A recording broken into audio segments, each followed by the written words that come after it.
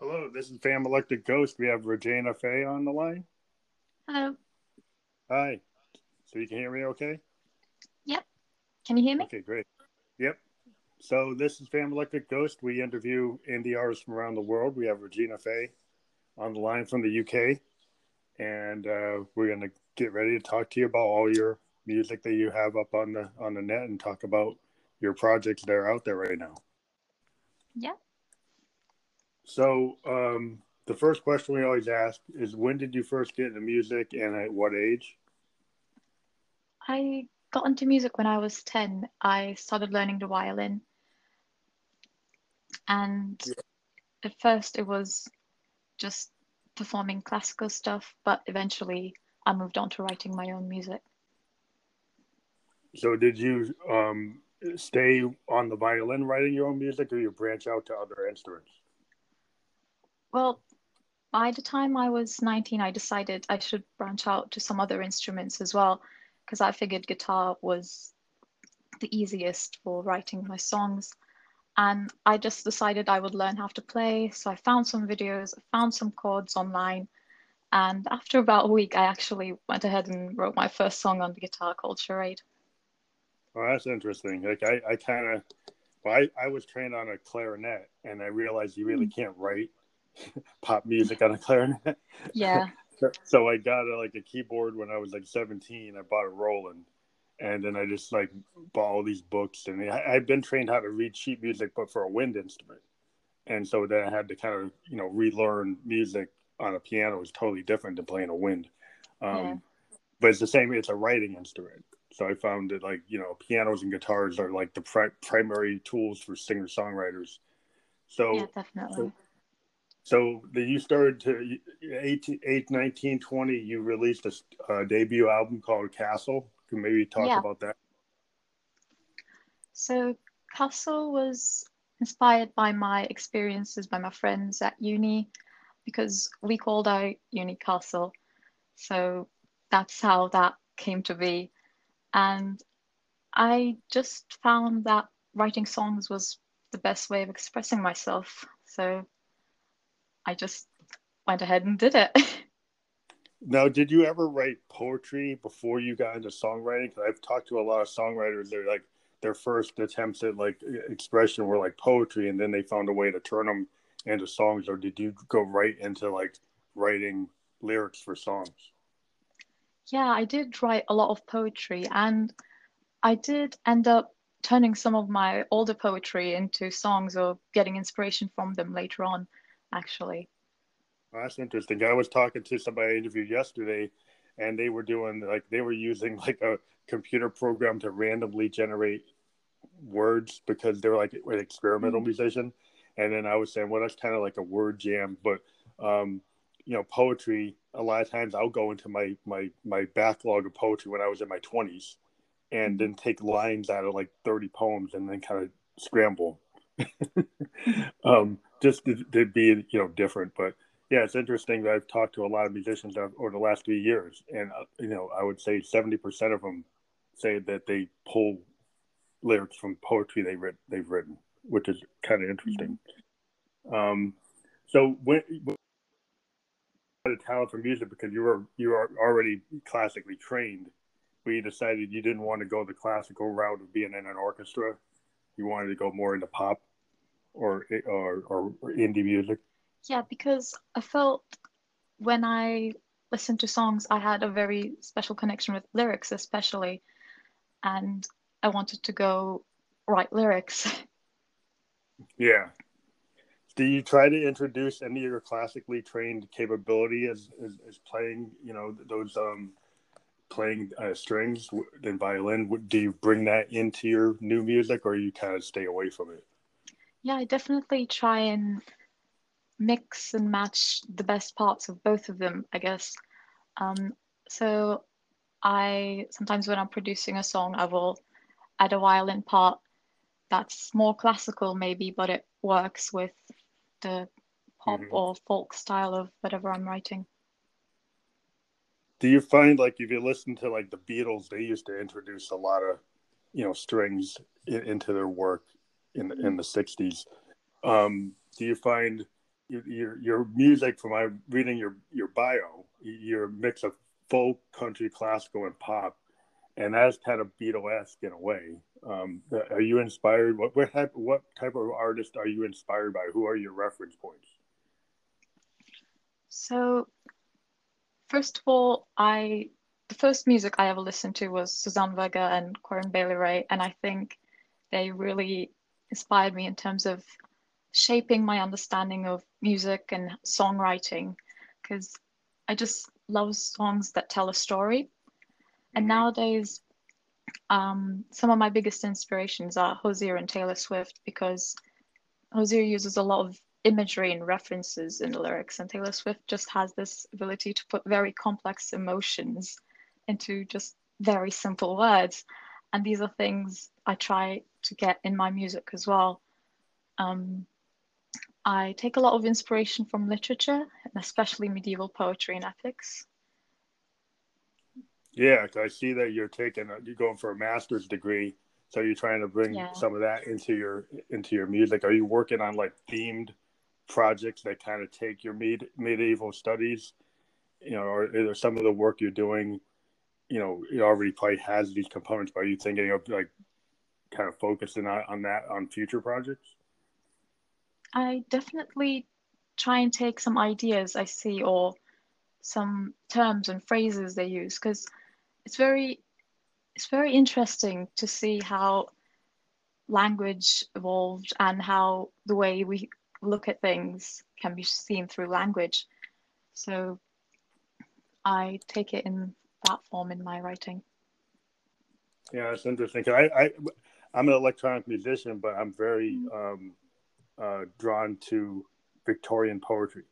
Mm. So I take a lot of Blakean, like William Blake's ideas, his ideas like the tiger symmetry, Yeah. and ideas that he had, and a lot of his ideas. I got the celestials and all these. He used to do art. He used to etch Yeah. paintings with acid, and he had all these like really complicated, you know, kind of like mythological concepts. And then he Mm. had a very simple poetry structure that it kind of relates to modern music. When you read Blakean poetry, it's kind of simple compared to like Wordsworth or Tennyson. But I always felt that was a good inspiration for a lot of the work I do. So it's interesting that you're going into medieval studies and finding inspiration there. I think that's interesting. Yeah, I think just putting complex things into simple words is very powerful, especially when you're writing lyrics, because you want to keep it to the point. Yeah, because sometimes you can get into, like, I'm a progressive musician, so I get drawn into like bands like Yes and Genesis, and they can kind of get a little overwrought, Mhm. but I still like that kind of progressive rock opera thing because I'm a keyboardist, I'm a synthesis, so we kind of go there. It's maybe a little excessive, but it's kind of that's where I live. Um, but I do understand that modern pop music, people want things a little more relatable. So it's kind of like it's always a kind of dynamic argument to try to create something that's progressive, but also can be accessible. Mhm. So that's always kind of like the fight. Do you find yourself, because you're dealing with complicated, themes and being able to mix genres about folk, country, and classical, but then make it seem kind of seamless? Is that easy? Does that come easy to you, or do you find that it's hard to actually compose, or it's naturally coming out of you? I think it definitely takes some time for it to get easy. Um, Sometimes I just write very long poems and then I pick specific pieces of it that I like, that I think is just capturing the right thing, and make those lines into songs. Yeah, the work to take a poem and turn it into a song is like you kind of have to deconstruct your poetry and find Mhm. what's going to work in that form. And it's kind of like, it's like the raw material. I always go back to my poems and say, well, this is the raw material that I can use to create lyrics. Yeah. Do you feel that's like, that's how you look at it, or you look at it a different way? Yeah, because when I'm writing a poem, I don't stop and think to edit it. I just want to get out whatever I'm feeling across. And then Mm-hmm. once I'm turning into a song, then I put the editing in. Yeah, so that's where like to try to get the melody or get the refrains or you get the Yeah. different structures of a song. Like in a poem, like you go off, you could try to make your Iliad, you know, Hmm. or you try and do like or you're doing something that like Tennyson, like or Wordsworth, like at least what I'm drawn into Victorian poets, and that doesn't always work, yeah, as a song, but there's certain key lines that might work, and Yeah. then you can kind of figure out how to make that work with your BPM and your drum machines and your synthesis or your guitar playing. Like you have to find a space to fit it in.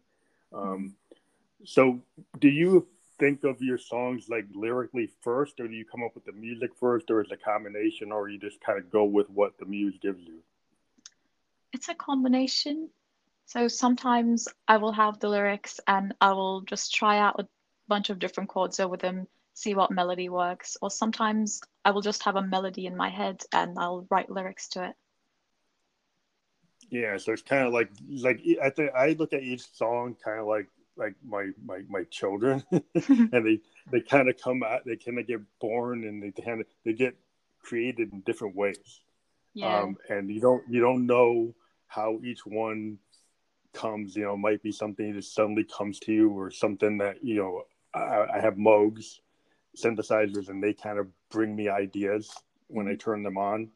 Um, so when you play an instrument, do you have your melody in mind, or you kind of maybe you're just practicing, and does it come to you from just the kind of jamming or practicing, or you kind of plan it out and write it out? So sometimes I will have the melodies strict in my head and I will write to it. Or sometimes I will just have my guitar be playing around with some chords and I'll be like, oh, this melody works. Mm-hmm. Now I know some people like they always put the tape on, or they got their phone. Like nowadays, a lot of people I've talked to, like musicians and vocalists in particular, they'll say, "Well, I got my cell phone with me, and I'm just walking down the street, and suddenly I get this idea, and I just do a voice memo." And so they always have kind of recorded. They don't have to actually go home. They could be taking a walk and then do it. Do you give yourself a specific time of day or space to do writing, or you kind of do the kind of voice memo thing wherever it happens? I do the voice memo thing a lot, definitely. But in terms of actually sitting down and writing, if I have a song that I'm currently working on, then I will be like, all right, I have to make the time to work on this today. But if not, if I just get an idea and I'm in my room, I'll just get my guitar out and start writing. Yeah, that's interesting. That's this voice memo thing that I call it, or we call it. It's a big thing with a lot of musicians. Like almost, I would say again, like out of all the people I've interviewed, especially the singers and Hmm. songwriters, they tend to use that tool a lot. Yeah. And then the traditional bands I've talked to, like rock based bands, they tend to like all get together in a studio and kind of write together, even in this modern DAW world. A lot of the kind of old school kind of rock structured bands still like that kind of song creation. After feeding off other people. But as a singer songwriter, you primarily do everything yourself, right? Or do you Yeah. work with producers? I have worked with producers, but I also have been trying to produce my own music more recently. I'm still learning, but I think definitely Mm-hmm. the classical background comes in very handy in that. So when you put together your music, you have like what we they call a lot of artists today like bedroom artists. They got their own home studio, and they kind of gets this idea of a bedroom artist where they got like their DAW, or they've Mhm. got their hardware recorders and synths and guitars. So do you use like a digital audio workstation, or you kind of just do like audio recordings of your guitar and then later put it into a DAW, or how do you actually compose? Yeah, so once I'm finished with writing a song, I will record the guitar and the vocals and I'll put them into Logic and then I'll just go ahead and replay it over and over as I compose the backing instruments. So you use digital Yeah. audio workstation. That's like the primary tool most artists today.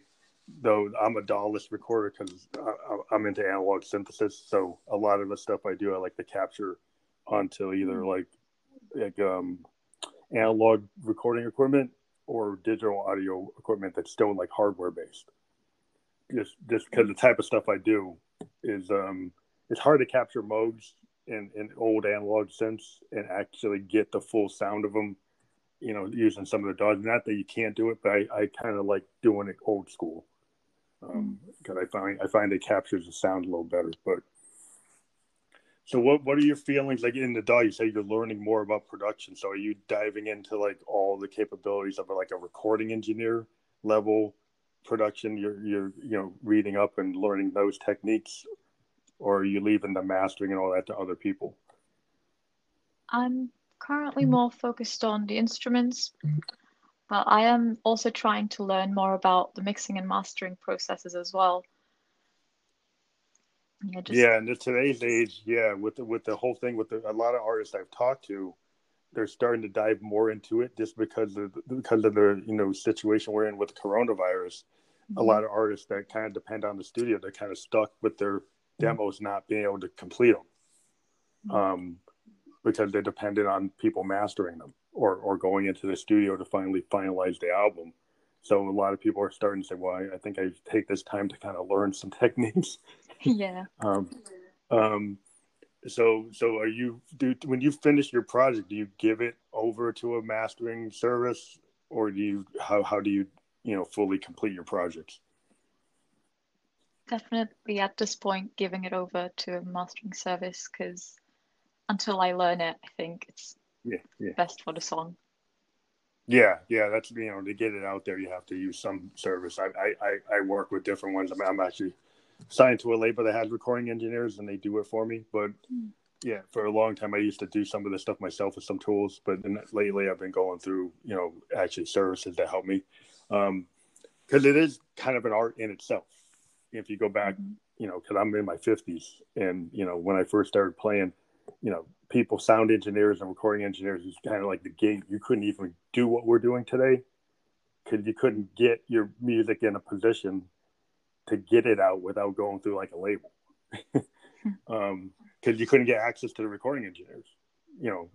You could put stuff out on indie labels that didn't really have it mastered that well, but now today you have a lot more access. So what do you think about the whole streaming services out there today? The fact that you can get out there, but we really don't have the like label and artistic management support that artists used to have. It's a blessing and a curse in some ways. What are your feelings about that? Yeah, I definitely agree. It's both. It's got its good sides and its bad sides. For one thing, I think it's great that anyone can put their art, their music out there, but at the same time, it's that you do feel a bit misguided sometimes, like you don't know where to start. Yeah, what I find is like I've had this kind of conversation where, after Napster happened and the iTunes store happened and then Spotify and all these places happened, it gave us access to the music, but it devalued, as a musician, we feel that a lot of times at least I feel that my music is not valued as much as a video game. Like a young person will pay $50 for an Xbox game, but they don't want to spend $9 for a CD. When I grew up, people would buy vinyl tapes and CDs, right? That's the only way you could get to music. Yeah. And now when you're an artist and you only get 0.006 of a penny for a stream, and you don't have people listening to albums, they're listening to playlists. So I grew up, getting like a Led Zeppelin album on vinyl and listening to it with 5 other friends in a basement, and kind of being like into like the whole vision of that artist as a concept. So I guess the question would be, like, in terms of music today seems to be more single oriented. And if you're an artist that's trying to do bigger ideas, do you find that to be kind of limiting, or how do you work with that? Well, I think actually working just song by song as singles it also has great creative potential, I think, because you get to, for example, I love designing the artwork for my singles, and it's an extra form of self-expression when you go song by song in terms of releasing, get to add a lot more story to just one song more than they would have in a big Yeah, album, for example. that's interesting. No one's ever pointed that out. Yeah, all the people I've talked to was kind of, well, I don't get to do the full album concept, but you pointed out the good point of it. And I do release a lot of singles myself, and I do the art for my work, and I'm able to kind of create like the vision that I want people to associate with my music for each song. And on an album, you're kind of stuck with one image, unless you have a booklet or something, which is hard to do today. Because you used to be able to do liner notes and big booklets. When you release them electronically, they don't seem to give us that capability. And when you're a bigger artist, you can do it. But in the indie level, I haven't seen a lot of labels actually focus on artwork or lyrics or additional art that could be associated. And I think that's something that we could kind of push for as artists to be able to present when we do these singles, maybe PDFs that have more artwork. Because I've talked to a lot of artists that actually are multiple genre artists that have artwork or have ideas that could, be further pushed if we had a way to do that. Mm-hmm. Are you interested in that type of thing? I mean, the bigger level artists are able to do it, like the Taylor Swifts of the world, that she can put out like a book, a diary with her project. Mm-hmm. But if you're an indie level artist, you can't do that unless you put out a physical CD. I think there are still different ways to approach it. So, for example, I make mood boards usually before I'm deciding the theme of a song, as in how it's going to be released. And I make them into posts on Instagram or Facebook. I use them to promote them. So using each image to tell a story, except putting it out there online, has been my Yeah, way I of doing mean, it. I think Instagram is one of the best platforms for musicians, just because it gives you the ability to do the little short clips, and then now you can do up to 10-minute clips. And so, like for all my music, I make a video, and I put it on Instagram as like a 10-minute video, and I do the little short ones. So I understand, like I would just kind of just point it out, but commercially, what you could do besides that, what you can do for free. Um, but yeah, as an artist, you take the capabilities that we have to put out there, and some of the stuff, it just becomes a promotional tool. Yeah. Maybe not an income stream tool, but yeah, it's interesting what you're doing with your music. We just talked about how you're primarily like working alone. Have you decided or ever worked with other people to collaborate with other bands or have features, or you're more like, I'm a singer songwriter, I'm going to stay within my own world, and you don't want to bring in other voices, or are you thinking about maybe having other people work with you? As a matter of fact, I have recently done a collab with Insidia, and it will be coming out by the end of May. I really Oh, enjoyed cool. the collab process because, like you said, I thought I enjoy my private way of writing a song just alone on my bedroom floor at like 3 a.m. But I think there is also so much fun and so many possibilities when you're doing a collab, because it's very interesting to see how two different artists can approach the same work. Yeah, so when you were a classical musician, you had to play with a whole like concert band, right? Mm. Or did you primarily play by yourself, or did you play with like a unit, like a quartet, or? It was strings, so we had four violins, I believe, a cello, no, four second violins, four first violins, and a cello, yeah. Yeah. So the cool thing about that is, like you said, you've had the experience of kind of like what, rock band is, the kind of, when you have a bass player, drummer, singer, having that unit, the teamwork is kind of, I grew up with garage bands, bands actually playing in garages and basements and playing covers and stuff. And it's just something about when you actually play with other musicians, it changes the nature of your work. Because I used to be the main writer for my band, and I would write something out. And I'm a keyboardist, so I write the bass parts out. I do the chord charts. I do like everything because I could do it. But then when they gave it to the bass player, he would change it, and it was good because like he's a bass player. He's gonna take what I did and like, well, that's why I think the bass should be. But the bass player is really gonna play it because that's what he is. He's a bass player, and a drummer, same thing. He's gonna take what I wrote on a drum machine and really open it up. And I think that's the cool thing about collabing is like I've done a couple of myself over a couple of years, and I might get ready to work on a bigger project that I just got signed up for. It's always good when I'm primarily an indie artist myself, but when you work with other people, I think it just makes you a better musician over time. I think it just gives you more like ideas that maybe you didn't think about. Yeah, definitely. It helps you see new perspectives that maybe you would never see but if you were just working on your own. Yeah, because sometimes you got to mix it up. Sometimes you have to kind of tear it down and start again. Because you could be going somewhere and say, well, this is working. And even if you're successful, they're famous musicians. They've been like, okay, I'm doing something. I keep on hitting in the top 10, but now I'm going to do something totally different. I don't know if my fans are going to come with me, but I just feel the need to do it. And I think that's always been exciting to me. I'm very much interested in artists that have that kind of risk taking. They like to change it up and just don't want to do the same thing over and over. But so part of the questions I ask about are what do you think the future of music is what the future is in the music industry, and also kind of also taking into account that a lot of artists can't play live venues anymore because of this situation. We don't know when we can get back to that. So what do you think where we're going to be? Well, I think, well, these are very unpredictable times, but I think the best way to move forward is finding ways to stay connected and just keep doing what you love.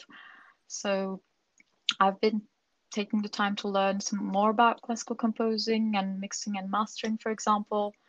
I've started to perform online on Facebook or Instagram, and I believe in making the best of any situation, basically. So just accepting that there are things that I cannot control and just work on the things that I can control and hopefully just keep moving on. Yeah, I think it's interesting because I've been a Facebook Live performer like for like 3 years. I was doing it out of my bedroom studio, and people used to say, "Oh, what are you doing that for?" but it's like now I'm kind of like people have been actually asking me. Other musicians sometimes ask me, "Oh, how did you do that? What are you doing? What are you using?" And Yeah. because now everybody's got to do it.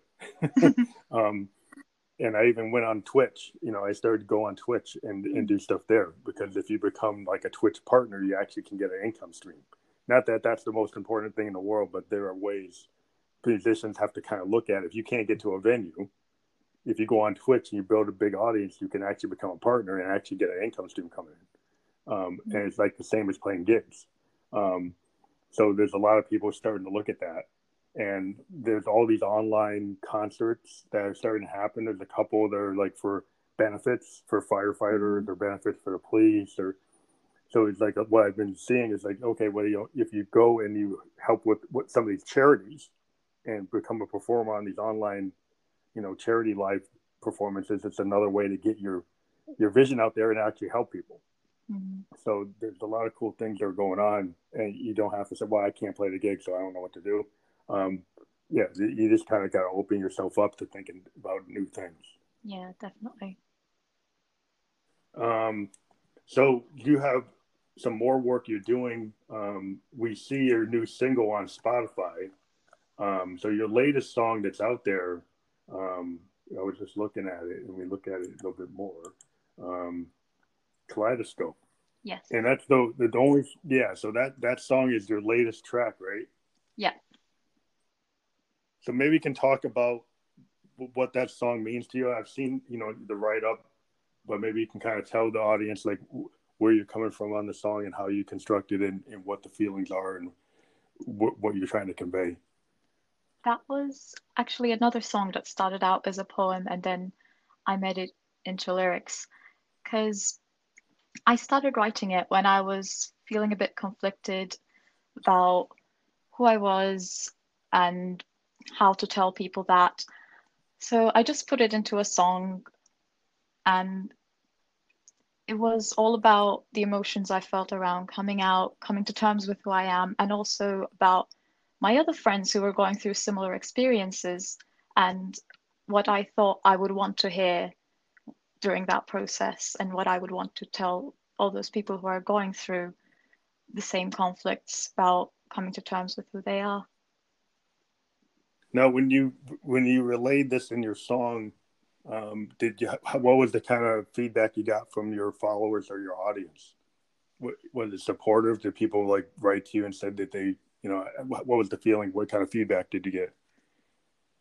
Yeah, it was definitely positive because I think a lot of people relate to that idea of both wanting to scream it from the rooftops, but also being terrified that you're going to be judged about it.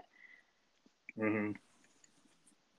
Yeah, I think it's cool. Like what one thing I love about singer songwriters is the honesty that you get, and the ability to have make political statements or make social statements, and to kind of be music to me a lot of times is like reading a great American novel, Mm-hmm. or a great novel, right? So if I like reading Faulkner or something, like it's like when you get a really great artist, you get a big like a window into their soul in a way if they're honest.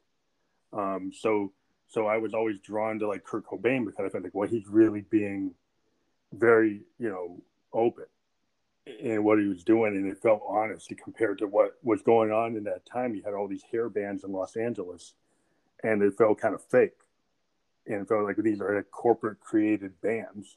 And then you had the grunge movement where it kind of brought it back to like a punk aesthetic Mm-hmm. that had more honesty. You had the Eddie Vedder, being very honest and open and talking about things, political things again, kind of bringing up a Dylan kind of era again, in music where the lyrics actually meant something. So I've always been drawn to singer songwriters because they tend to be the type of people that make art and music that make you feel something. So I think you're in that category with what you're doing. Oh, thank you. Because I've always been. I mean, sometimes people want music and they want just a beat and they want to have fun and they want to dance, and that's cool. And there's a place for that. I grew up in the disco era. I grew up in the funk era. I love Pollard and Funkadelic and James Brown and get into a groove. But sometimes you need somebody to actually say something. And I think in these times, I think they're going to be more focused on people wanting to heal and feel something. People want to party; they always want to party, but I think people are going to want something a little bit more substantial based on what's going on. So, is Kaleidoscope just a single project, or is it part of a project you were going to be putting out in 2020? Kaleidoscope on its own is a single project.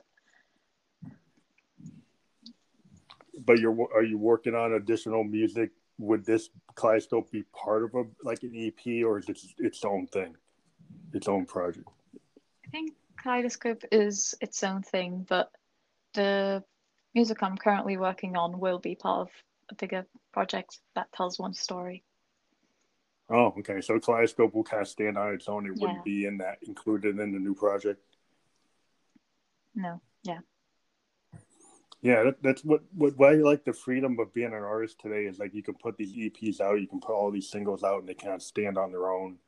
So you can have, you don't have to like, okay, well, I can't put this out because it doesn't go with the album.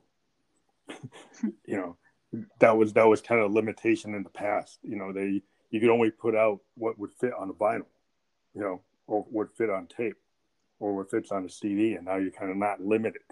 I mean, you have some artists they'll put out 2-hour projects. They're not limited by the medium.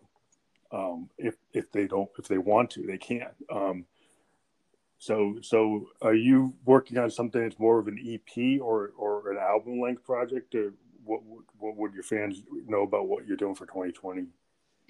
So the current project that I'm working on is going to be 4 parts. They won't be in one EP or album or a group, but more almost like chapters of a book or like volumes of a book that come out one after another, Oh, kind of well, that's telling a interesting. story. Yeah, back in the 70s, there were some bands that did stuff like that. They would do like multiple part stories type, put things together like that. And that's, a lot of jazz bands do that too. Like if you go to the Coltrane, is a big picture of that, part one, part two, part three of A Love Supreme. um, that I've always been drawn to like jazz bands like Sun Ra and Coltrane and Davis, because the experimentation and the ability to kind of do that kind of format is somewhat drawn into things like like Parliament Funkadelic and Frank Zappa. They used to do very amazing cross genre stuff. Zappa especially, he had the ability to have orchestration, and he could actually write, and he would direct orchestras on his material, which is, and he would do all these really innovative musical styles that for a rock band was kind of way beyond what rock bands were doing. So I've always been interested in people who do that kind of mixture. And so with your folk and country and classical, and now your medieval studies, I think I'll be watching what you're doing for a while. So you're out on SoundCloud, you're on YouTube, you've got videos you've produced. Now the videos you produced, did you work with anybody to do that, or is that all you? I did get some help from friends, but the editing and the planning was me. Yeah. So are you working on more video, like because you're in the situation, or you're not able to get the video because of kind of lockdown situation, or are you able to still do it? Video type production. I am able to still do it, but obviously there are limitations because can't travel anywhere. Yeah, to But get just outside, trying to work around those basically. And you have your own website that we're going to include all the links to your social media. And do you have like a target date for any of your new material that's coming out? Not at the moment. Okay. But we will be able to push what you have out there now. And your latest single, it just came out at the beginning of the year, right? Kaleidoscope? Yeah, around February. So were you gonna actually do live shows for your music this year before all this happened, or you were primarily more of a streaming artist and you weren't going to do live? Did you have like a vision for doing your stuff live? Yeah, because before this entire lockdown happened, I would always go around pubs around Egham or Andover, Salisbury, and just perform live almost every week. So it's Okay, been so a you big did have a change. presence. Yeah, so did you have a fan base that's used to you doing it would say that you do more like acoustic unplugged performances, or do you have additional help Mostly in just terms of like a acoustic. band backing you up? No, I haven't Yeah, actually so like, worked with a band. oh, you have? No, I haven't actually. Oh, you have. Yeah, so you're doing more like a folk singer, like Yeah. a Dylan or a Neil Young or type of Joan Baez type of performance, where old school 70s coffee house kind of that kind of vibe. Yeah. The first place I Hipster, performed at was a coffee hipster. house. Yeah, well, I kind of started like doing Northampton, Massachusetts, outside of like um, um, a bunch of like colleges. There's like a 5 college system, and you've got like Mount Holyoke, and you've got all these like big colleges, and they had this kind of coffee house scene.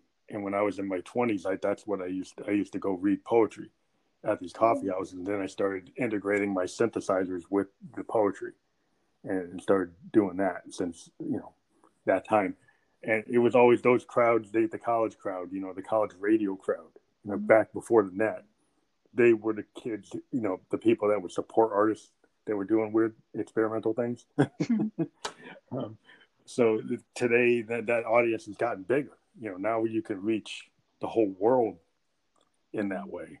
And so I find that you used to have to travel to New York City to get to a show, and now I can do a show on Twitch or Instagram or Facebook, and I can reach 5,000-6,000 people. Where in a club I could only reach maybe 100 to 300 people. So I think it's how you look at it. You can potentially get to a bigger audience from your bedroom. True. Yeah, so that's what people got to see is like, okay, being in a van and touring the whole U.S. in a van is cool, but in the modern world, you could reach the whole world, and then you move up to a tour bus. But yeah, so we're excited that you were on the show today, and we're gonna push this out. We are part of Spotify. Anchor FM is part of Spotify, so this will be on Spotify as well as 10 other platforms when we push it out, and we'll give you the link so you can share with all your fans. We do have good integration with Instagram, and so we will put a highlight on our Instagram that actually links to the Spotify version of this podcast. And so when people click on that highlight, it will go right to the podcast. Oh, perfect. And so that's another way of pushing this out. We're happy that you came on the show today. Everybody, when we put this out, we're going to have a bunch of hyperlinks to Regina Faye's work. Please click on them and support your favorite artist and support Regina Faye. And we hope to have you on the show when you have more work to discuss. We have people coming on our show like multiple times. We've had artists that we've interviewed. So we thank you for being on the show today. Thanks for having me. Thank you very much. Regina Faye, everyone. Check her out on all the streaming services and the links that we provide. Have a great day. Thanks, you too.